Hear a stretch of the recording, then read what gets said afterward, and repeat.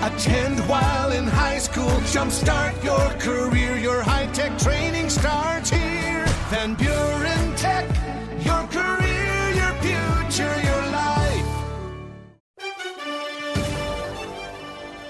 The Detroit Pistons looked pretty good on opening night, but since then, things have been different.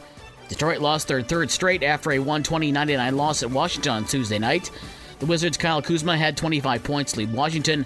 Detroit also got 25 points from Bojan Bogdanovic and 19 from Cade Cunningham in the loss.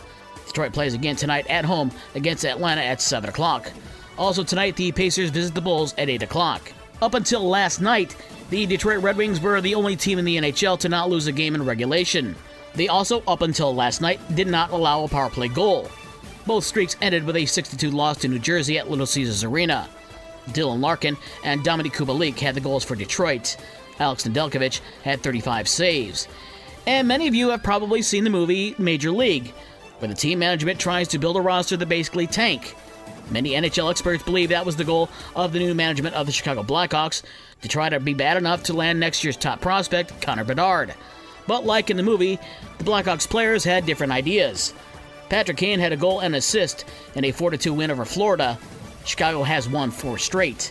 The Wings and the Hawks are both off tonight. The Detroit Tigers' new front office is coming together.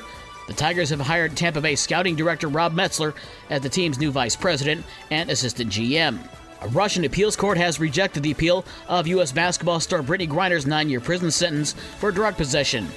The move could now prompt the U.S. government to finally step in. Griner was convicted in August for bringing cannabis-based oil vape cartridges into Russia. The U.S. State Department reportedly offered a prisoner exchange to Russia for Griner and jailed Michigan businessman Paul Whelan. Tuesday in junior college sports, in volleyball, Lansing Community College beat Southwestern Michigan College 3-0. In high school sports, the boys soccer regional semifinals. In Division II at Vicksburg, it was DeWitt with a 3-1 win over St. Joe in double overtime. Gull Lake beat Zeeland East 3-0. In Division III, Holland Christian beat Grand Rapids Catholic Central 2-1 in a shootout, and then Paw Paw advances with a 2-0 win over Muskegon Oak Ridge. The Division IV regional at Holland Christian tonight has Hartford against Calvin Christian at 6, followed by Howardsville Christian and Muskegon West Michigan Christian at 8 o'clock. And the final AP rankings for high school football of the year: St. Joe is ranked number 4 in Division III. Edwardsburg is number 5 in Division IV. Constantine is ranked 7th in Division VI, with Buchanan earning an honorable mention. Lawton is an honorable mention in Division VII. In 8-man Division I, Bridgman is 4th and Martin is 9th. In 8-man Division II, Colon is 2nd, Climax Sconce is 4th, and Mendon is ranked number 6. For the rest of the scores from last night and the schedules for today's games, visit the podcast page on this station's website.